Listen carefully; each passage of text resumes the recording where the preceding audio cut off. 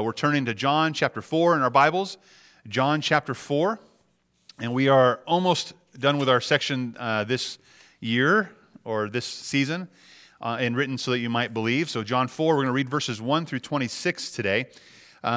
Just before we get there, I want us to make sure we understand that we've seen Jesus come and recently, and we've seen a lot of this, but we've seen Jesus recently come and call his disciples and encourage faith, and that the Messiah is now on the scene, and it's just this amazing thing that Jesus is now here. And John the Baptizer points to Jesus as being the Messiah. Then we see Jesus turn the water into wine, and his disciples are amazed at what he's done and this miracle, and they believe because Jesus is performing these miracles and bringing joy back where joy was empty. No one else saw it or needed to see it, but his disciples saw it and knew who did it. Then he goes in and cleanses the temple. He goes to this place and says, what you're doing here in ritual and practice is wrong, and you're defiling my Father's house. And he gets really upset about that. And then from there we see him enter this time of questioning from Nicodemus. And I don't think Nicodemus would have come and had a conversation with Jesus had he not cleansed the temple. Because now Nicodemus and his compatriots, right, the other Pharisees are wondering, who is this guy? A lot of them just want him dead, want him out of the way because he's a threat to their power and the rule and the law that they put in effect and how they're gaining from that. But Nicodemus comes and questions Jesus about it, and it comes earnestly. And Jesus then tells him there's a requirement for new birth that I know what you're seeking. I know you're seeking, am I doing everything I need to do to fulfill what I need to fulfill to enter the kingdom of heaven? And God says, no, you're not, Nicodemus. Unless you're born again, you cannot enter the kingdom of heaven. You must be born again. And Nicodemus, this religious ruler who has it all together, doesn't do wrong. He's like, I don't get it. How can I enter my mother's womb again and be born a second time? And we're going to see a lot of parallels with Nicodemus today as we look at the woman at the well, the Samaritan woman at the well. But the Messiah, Jesus says, you're required to be born again. And then we see confirmation from John, the baptizer, that Jesus is the Messiah and that he's from heaven. Again, John is saying, this is the Messiah. We're not at odds. We're not separate. We're not divisive, although our disciples are wondering who to follow.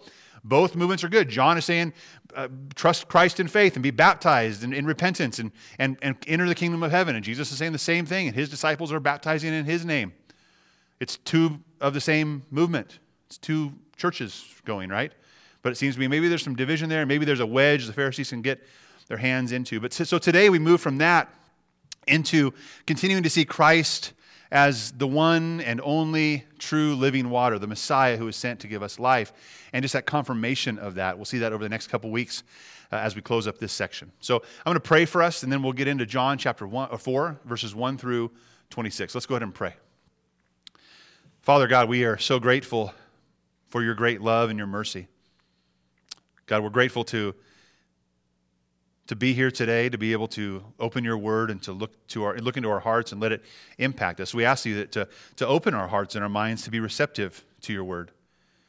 God, humble us right now. God, whatever spirit we came in with today, God, I pray that you would just take that spirit and humble it even more so that we would be receptive. We would be ready to hear from you. And as we look at this story of the woman at the well and how scandalous it is, God, I pray that you show us you for who you are, and God, you show us for who we really are. And God, that we come to a place of true repentant humility and faith in Jesus as the Messiah, the Son of God, the only one that we can have life in. God, we praise you and we thank you for the opportunity to praise you and to pray to you and to surrender to you. So God, guide our hearts and our thoughts today as we look to your word. May you increase and may we decrease. We pray in Christ's name. Amen. All right, so we're in John chapter 4.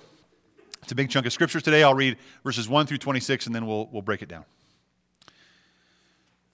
When Jesus learned that the Pharisees had heard that he was making and baptizing more disciples than John, though Jesus himself was not baptizing, but his disciples were, he left Judea and went again to Galilee. He had to travel through Samaria, so he came to a town of Samaria called Sychar, near the property that Jacob had given to his son Joseph. Jacob's well was there, and Jesus, worn out from his journey, sat down at the well. It was about noon. A woman of Samaria came to draw water. "Give me a drink," Jesus said to her, because his disciples had gone into town to buy food.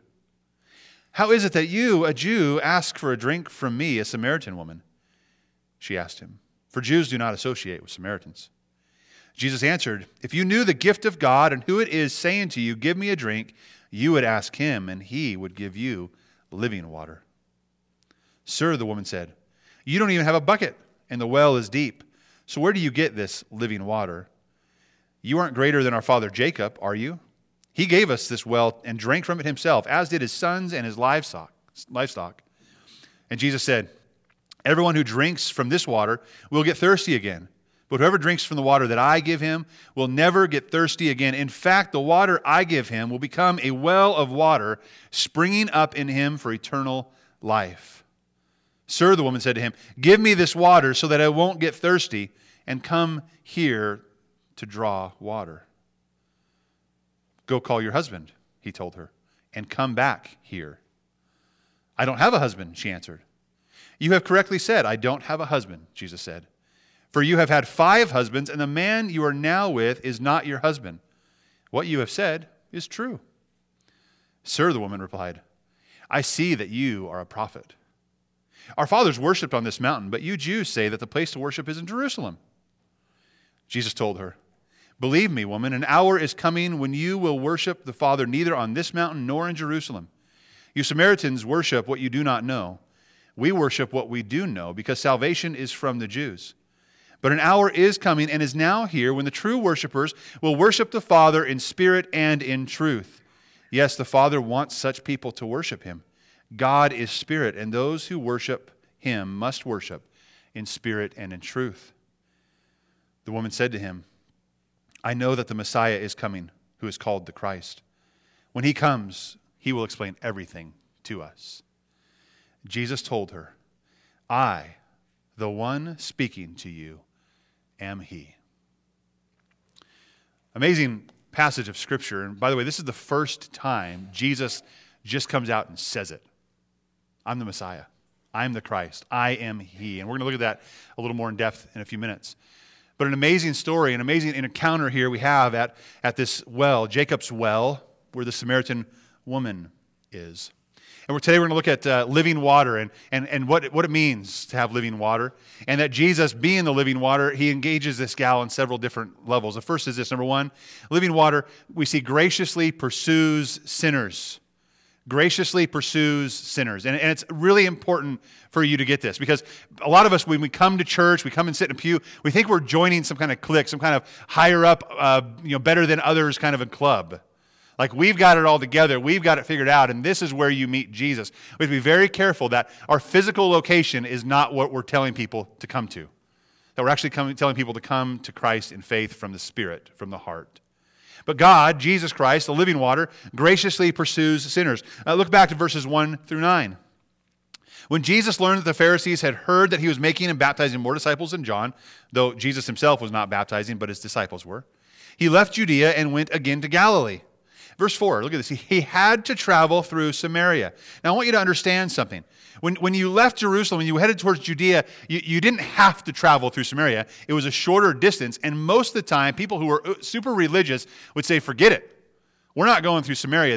Those people are unclean. We don't want anything to do with them. Religiously, morally, ethnically, they are absolutely unclean. We don't want to touch them or be around them. We don't want to be defiled. We know what Leviticus says. So what they do is they circumnavigate Samaria. They go to the coast and up the shoreline and head over to Judea that way. Although it's longer, it's better for them. It's like the lesser of two evils. That's what they would choose to do. So Jesus didn't have to go through Samaria, but he had to go through Samaria. You see, Jesus wasn't just on the route that just was the easiest. He took the route that he was intending to take.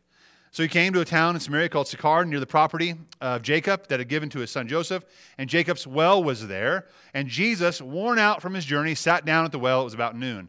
Now, I want you to understand something about this. When you see Jesus, this is God in the flesh, right? So God Almighty puts on human flesh. And Jesus, the Son of God, has existed from eternity past. And without him, nothing that's been created has been created. But we see Jesus, the Son of God, condescend into human history and take on human flesh in the form of a baby and grow up to be a man. And the man Jesus now, the God-man, fully God and fully man, is worn out from his journey. Why? Because he has flesh and blood. And it's a flesh and blood that will wear out and will ultimately die. Because that's what he's come to do. Because he had to. He must do it. So he was tired and he sat down at the well, and it was about noon. And then verse 7 says, a woman of Samaria came to draw water. Now this was not the time of day for a woman of Samaria to come draw water. They would come early in the morning when it was still cool. Women would go together. It wouldn't be alone. But she shows up in the middle of the day, the heat of the day, to draw water. There's some scandal going on here. And then Jesus says, give me a drink. Even more scandal, because you don't talk to Samaritans, and you don't talk to Samaritan women, and you're all alone here at this well. Give me a drink. He said this to her because his disciples had gone into town to buy food. And whether he wants us to know that they couldn't give him a drink, or that, hey, they're gone, the perfect instance right now is to interact with this gal on a basis of her heart without someone else looking in and condemning her.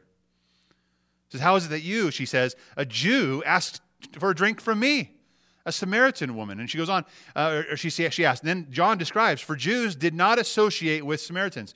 The word not associate there, if you look at that or circle that in your Bible, here's what it really means. It's not just like we can't be friends, which they didn't want to be friends. But that not associate was, Jews do not use together with Samaritans. What is it saying?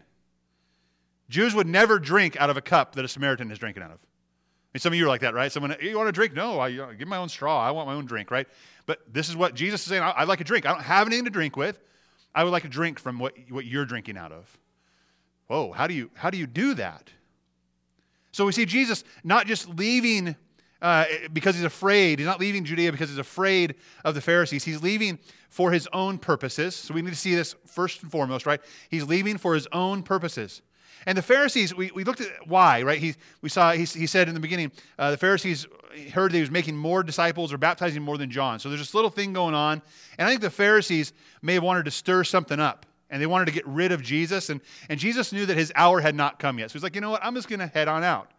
Not because he's just scared. Jesus isn't scared of anything. He knows the mission he's on, and he knows that he's going to conquer sin and death for all of us, and that Father, by the power of the Spirit, will raise him from the dead. But the Pharisees also might have wanted to use Jesus' popularity to discredit John. So you have Jesus and John in the same area. The Pharisees said, hey, it's all about Jesus. John, you're discredited, which would have discredited everything John had already said against the Pharisees. They would have loved that, right? John has been really harsh against the Pharisees, so has Jesus, but John has been really harsh, and if the Pharisees can discredit one of these movements, maybe it'll slow down and stop. And Jesus is like, no, I'm going to leave. I'm going to let this movement continue on. You can't just discredit it because now I'm gone, right? The Pharisees might have also wanted to use Jesus and John and discredit both movements, and because there was what was seemingly some division going on. So maybe he could have had them both together and said, oh, look, they're fighting amongst themselves. Nothing is true at all. God knew, whatever the reason was, God knew it was time for Jesus to head out. So he separates and he creates distance. And it's not because of division. He has two locations now of the same movement, that people would trust in the Messiah through repentant faith and be baptized as an outward profession of that faith. But more than that, when Jesus leaves and he goes through Samaria, he had a divine reason for leaving. A divine appointment had been made before the foundations of the world. That divine appointment was with the Samaritan woman. And Jesus was not just responding, he was acting purposefully, right? Because God graciously pursues sinners. He was acting in grace. Verse 4 said he had to travel. He must travel. I want to show you some of this must travel. We see it in John chapter 10, verse 16, and there's more in your notes. You can see a fuller extent here. But Jesus says, I have other sheep that are not from this pen. And he says, I must bring them also. I must bring them also, and that they will listen to my voice. Then there will be one flock and one shepherd. So Jesus, it wasn't just like, well, I had to do this. I better get it done. He must. He was compelled to act. He was compelled to go through Samaria because of this woman and her need for salvation. So he went through Samaria. That wasn't typical or wasn't the most direct, but he went through Samaria. Why?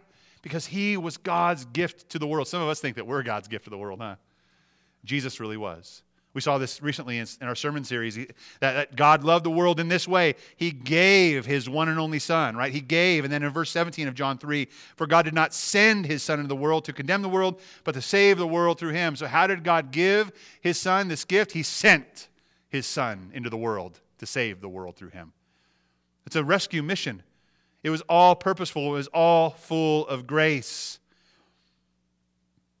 He gave by sending so he could seek and save the lost. To seek and to save the lost. And now he finds himself at Jacob's well.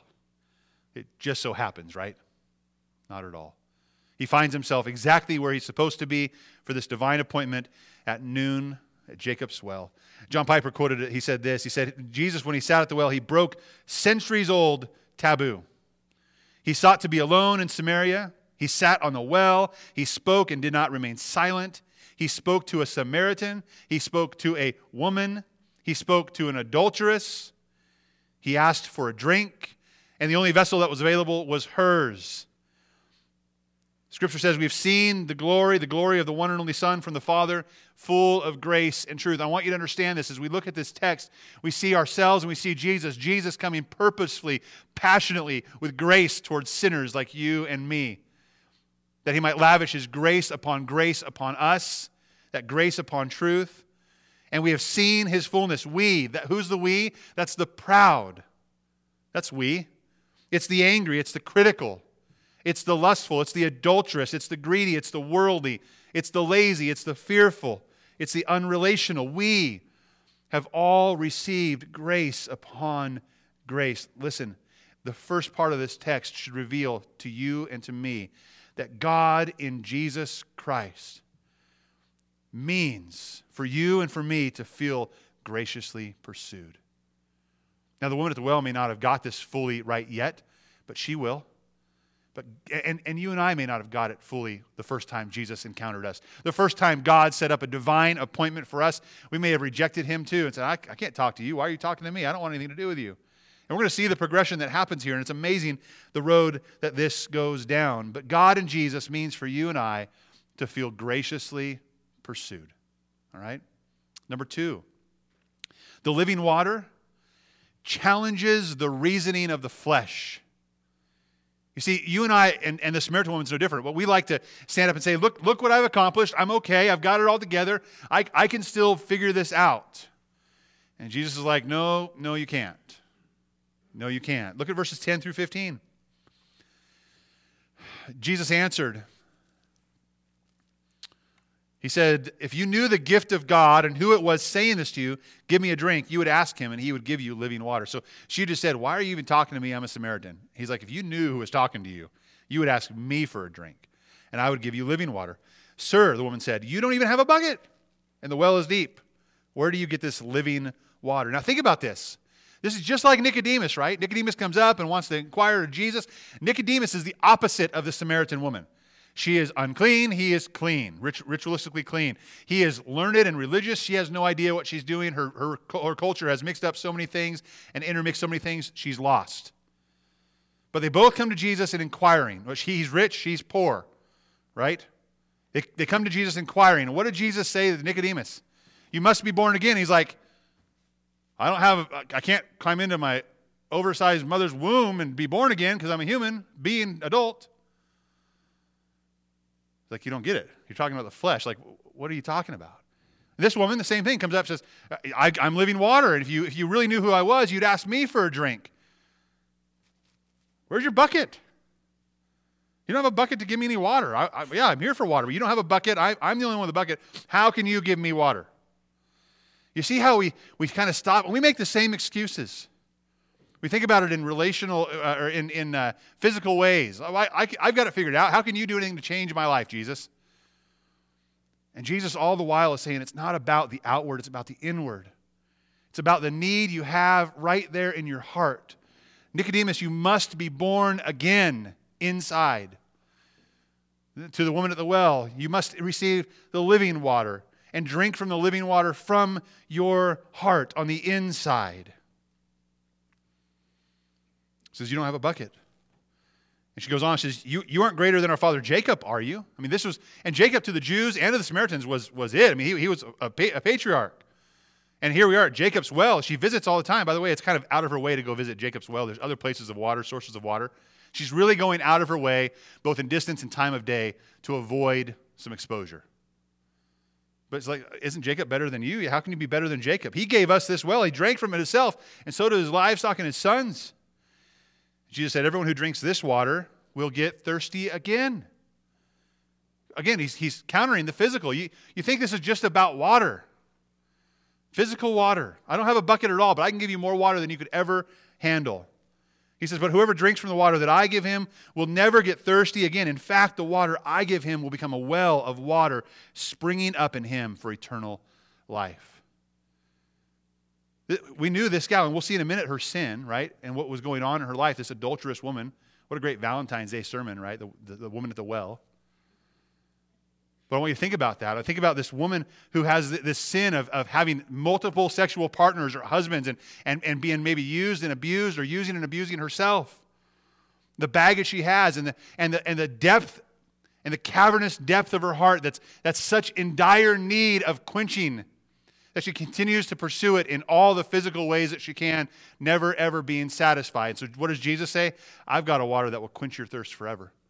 In fact, it'll well up to you in a spring of eternal life and overflow. You'll never need again. He answers her deepest need. He's speaking to the heart. He's challenging the reasoning of the flesh. So the woman says, sir, give me this water. And we think sometimes, we read that like, oh, she's turning the corner here. She wants the water. She wants what Jesus has to offer for her heart. But see what she says. Give me this water so that I won't get thirsty and come where? Here to draw water. I don't want to come here. You see, she doesn't see it yet. She's like Nicodemus, right? And Jesus said to Nicodemus, I have new birth for you. It's living water. He said, where's the woman's womb big enough for me? The woman as well says, he says, you have living water. I'm going to give you living water. She's like, where's your bucket? They're both blind and unable to see the glory of the only Son of God. Why? Well, it's because of pride. And not seeing past the outer layer and into the need of the heart. In fact, avoiding it. She wanted to avoid being seen for who she was. We'll come back to that word here in a minute in verse 15. But in Jeremiah 2:13 it says this, my people have committed a double evil. For they have abandoned me, that's one, they've abandoned me, and abandoned me, the fountain of living water. Let's describe who he is. So they've exchanged the fountain of living water for, it says, and they've dug cisterns for themselves, cracked cisterns that cannot hold water. We want to avoid so badly to expose our heart. We want to avoid so badly to expose the sin and the error of our ways. We want to avoid so badly exposing the depth of emptiness and depravity within us. So we hide it and we continue to fill it and we dig our own cisterns that will never hold water, that will never ever satisfy, but in doing so we abandon God and the hope we'd have in him as the fountain of living water. And she questions, how is Jesus superior to Jacob? And Jesus basically says, yes, I am superior to Jacob. And my gift is superior. And my water is superior. And my well is superior. And my sons and daughters who trust me in faith are superior because they will never die. There is something superior than Jacob's well. Psalm 36, 5-9. Lord, your faithful love reaches to the heavens, your faithfulness to the clouds. Your righteousness is like the highest mountains, your judgments like the deepest sea. Lord, you preserve people and animals. How priceless your faithful love is, God. People take refuge in the shadow of your wings. They are filled from the abundance of your house. You let them drink from your refreshing stream, for the wellspring of life is with you. By means of your light, we see light. There's hope right here. Of course, Jesus' water is better. He's God in the flesh, and he's always said that he's better. If we'd run to him, he would be the refuge. If we'd run to him and drink from him, we'd find refreshment and the wellspring of life that's in him. And by his light, we would see light and move out of darkness. But she doesn't get it. She just says, give me some, right? I just want some of that water if I never have to come back here. Her desire was out of convenience. So she's still half puzzled here about what he's really talking about. She just wanted water so she didn't have to make the trip anymore. It's like, wait, you can install a well at my house, a faucet? Let's do that. All this water means to her is that it would save her the trouble of coming to the well in the heat of the day and being exposed. So then comes this stunning twist in verse 16 as we move on. The deep things of God cannot be understood by a frivolous soul. So understand that this gal is frivolously thinking fleshly and to save her own skin, not to heal her own heart. God's word must have an honest and humble heart. and our reasoning tries to block it. So that's where Jesus goes next. Number 3, the living water exposes the depth of the heart. Exposes the depth of the heart. It's interesting, if you go back later on and look at these segments, Jesus basically leaves everything behind. He says something and he moves on, and he never goes back to it again. So now he's moving on from the living water. He's moving on to something totally different. She didn't quite get it. Jesus wants to talk about the heart and move beyond the flesh. So now what does he have to do if she didn't quite get it? He has to expose the depths of the heart. Verses 16 to 20. So he says, give me the drink. And he says, go call your husband. He told her, and come back. Where? Come back here. Remember we talked about that a minute ago in verse 15. We'll get back to that. I don't have a husband, she answered. You have said correctly. I don't have a husband, Jesus said. For you have had 5 husbands, and the man you are now with is not your husband. What you have said is true.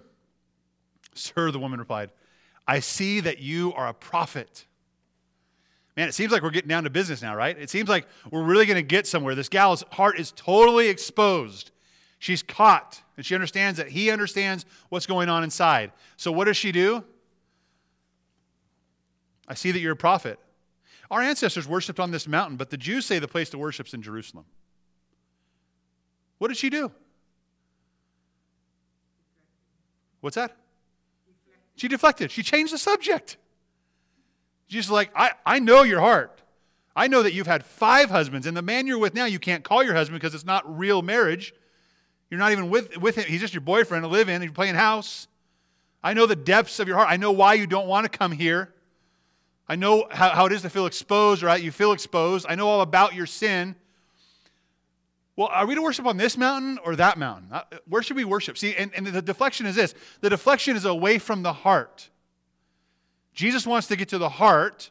And like the Pharisees or Nicodemus, any of us, we like to go back to the flesh.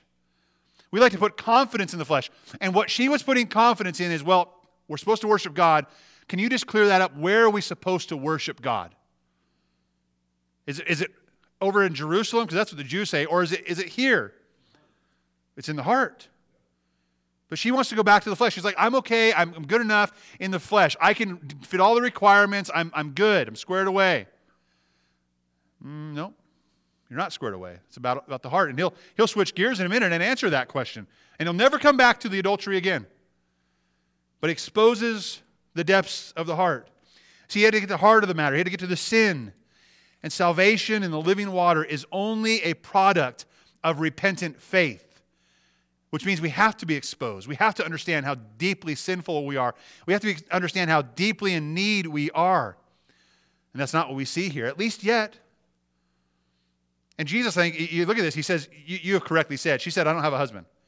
You have correctly said you don't have a husband, for you've had 5 and the one you're with now is not. You have said this truly. Here's what he says, and I think he says this to us as well. You know, you really know how to use the truth to mislead people. She made a correct statement, right? I don't have a husband. I'm not married. Totally true.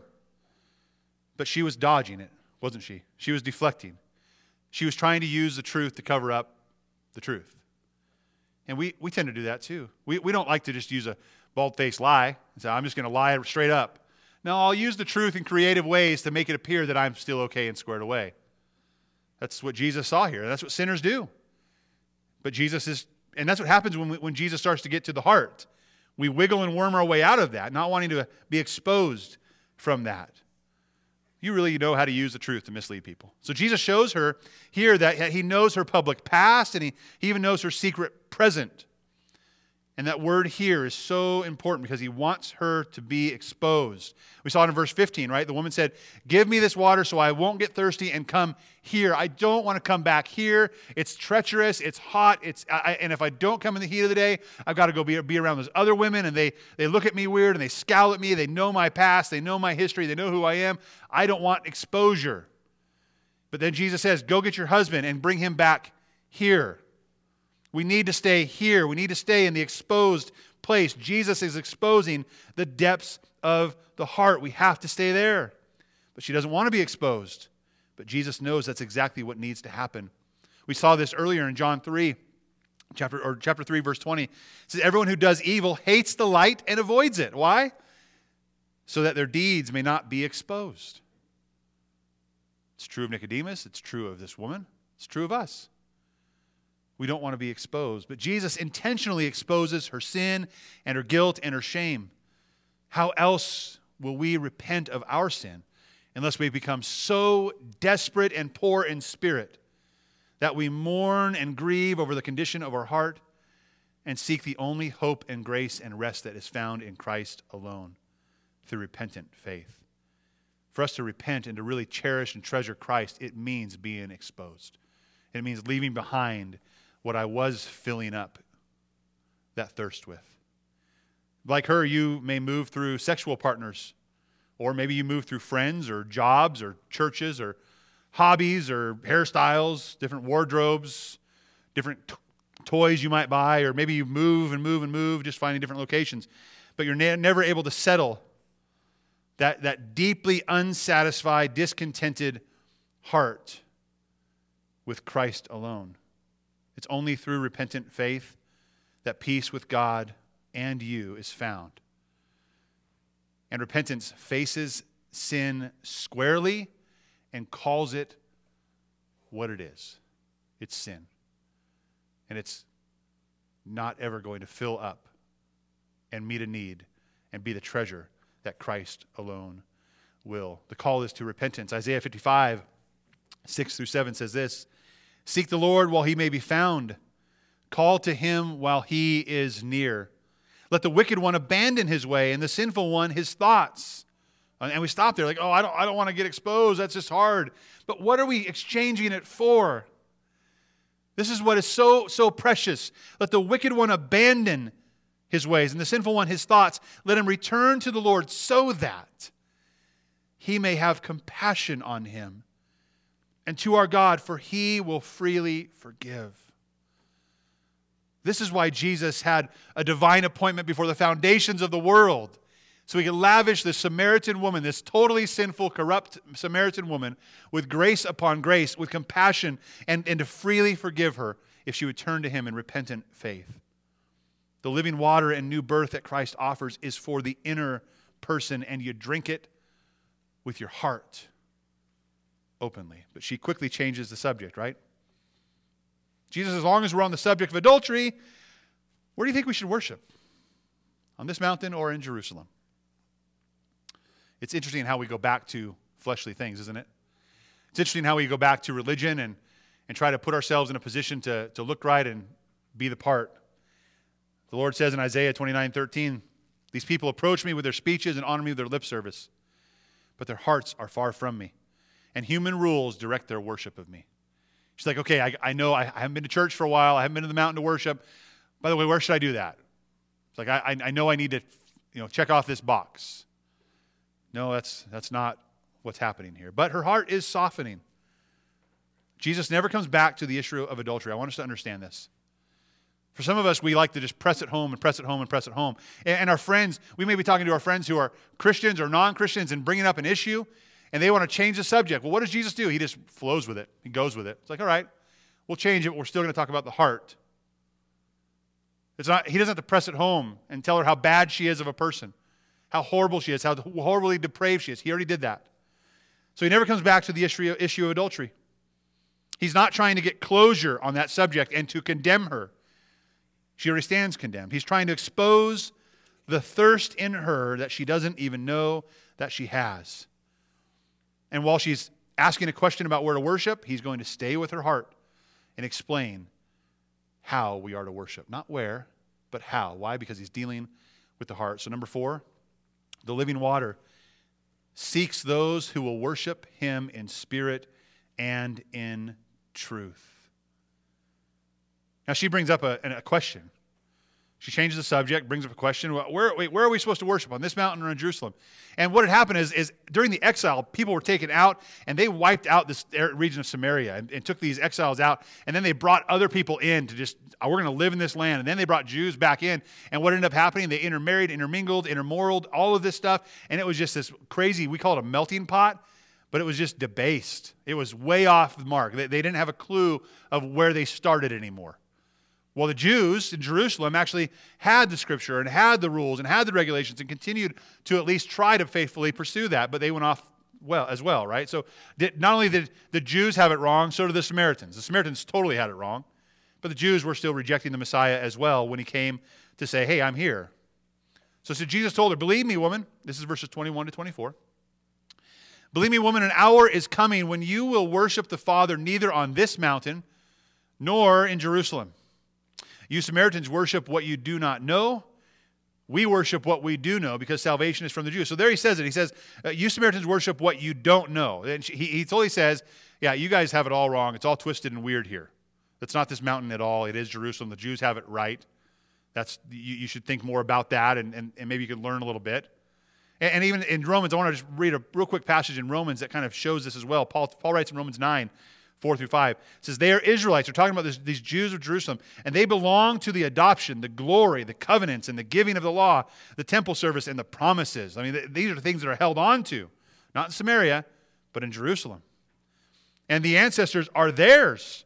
And from them, by physical descent, came the Christ, who is God over all, praised forever. Amen. Paul says not only is this true religion from the Jews, and they would do well to believe it as well, but Christ has also come from the Jews. So it is there. That is the correct way. But he goes on. He says, an hour is coming and is now here when the true worshipers will worship the Father in spirit and in truth. Yes, the Father wants such people to worship him. God is spirit, and those who worship him must worship in spirit and in truth. But they didn't. The Samaritans didn't, and neither did the Jews. Maybe some Jews, there was always a remnant. The Jews had it wrong. The Pharisees had it wrong. The teachers of the law had it wrong with the Messiah. Remember, 30 years before this, the Messiah comes on the scene, born, and the angel or the Magi tell Herod and his wise guys, hey, where's the Messiah to be born? They knew. And they, oh wow, the Messiah is born. That's a threat. We don't want to receive the Messiah. We want to reject the Messiah. So the Jews had the answers, but they still were wrong as well. Paul writes in Philippians 3, he says, we are the circumcision. He's talking about this idea of having confidence in the flesh. If we just do all the right things and worship in the right spot, we'll be okay. Paul says, no, we are the circumcision, the ones who worship by the Spirit of God. And we boast in Jesus Christ, and we do not put confidence in the flesh. See, when Jesus was on the scene, he was seeking. Again, he was a mission, right? He was given to us and sent to us to seek and save the lost. And he was seeking those who would come to him repentantly and in faith and trust him to be Savior. He was seeking those who would worship him in spirit and in truth. And so it's not about where we worship God. It's about how we worship God. It's about from where we worship God. And God is here getting to the heart. Jesus is trying to get to the heart of this woman, telling her, Jesus seeks those who will worship in spirit and in truth. Christ reaches into the inner depths of our hearts, and he expects us to respond in faith from our hearts. Finally, the living water, number 5. The living water is the Messiah. Is the Messiah. This goes so strongly along with our theme. Let's look at verses 25 and 26 as we close out. The woman said to him, I know that the Messiah is coming, who is called Christ. When he comes, he will explain everything to us. It's her lucky day, isn't it? Jesus told her, I, the one speaking to you, am he. Something really profound about this passage. When Jesus responds to her, the word he is actually not in the text. So what would that read? Jesus told her, the one speaking to you, I am. Or I, the one speaking to you, am. This is one of those statements of Jesus, those I am statements of Jesus, identifying himself as God. The same name that Yahweh used at the burning bush with Moses. Who shall I say sends us? Tell them, I am sends you. Jesus says, I am. What an amazing, amazing proclamation by the Messiah. This woman, the Samaritan woman, all alone with Jesus at a well. No one else around to see it, no one else around to benefit from it. And the first time he describes himself as God come to earth, as the Son in all his glory, revealed as the Messiah, is to this Samaritan woman. Why? So that she might believe and have life in his name. Remember, our theme passage is John 20:31. I hope by now you've memorized this, because I repeat it almost every week, right? John 20:31.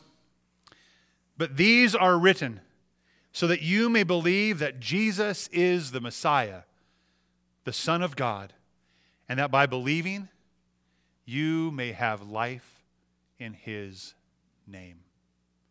For you and I, we are not much different from this Samaritan woman. We are not much different from Nicodemus. We might be all put together and awesome and think we have the answers, but we must be born again. We must receive the living water. Or we might be so far off in sin and so far depraved and so desiring no exposure at all that we need the same way to humble our hearts before him repentantly and receive him in grace, the living water, the real life, the hope and joy that we have in Christ for everlasting life. I hope you would. I hope you'd humble yourself. It's okay to be exposed and receive Christ. Let's stand together and pray.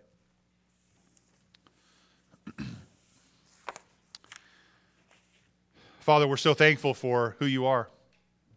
And God, as we look at the text today, we look at the woman at the well, God, we can't help but, I hope, see us and see how cavernous our hearts can be, or maybe how cavernous our hearts were before you. God, if maybe we're here today and our heart is cavernous and doesn't want to be exposed, and we're trying to fill it with some type of sin over time, God, may you help us to repent of that sin and turn to you, the fountain of living water, that we would trust you in faith to change and renew and redeem our heart and change us, transform us from the inside out.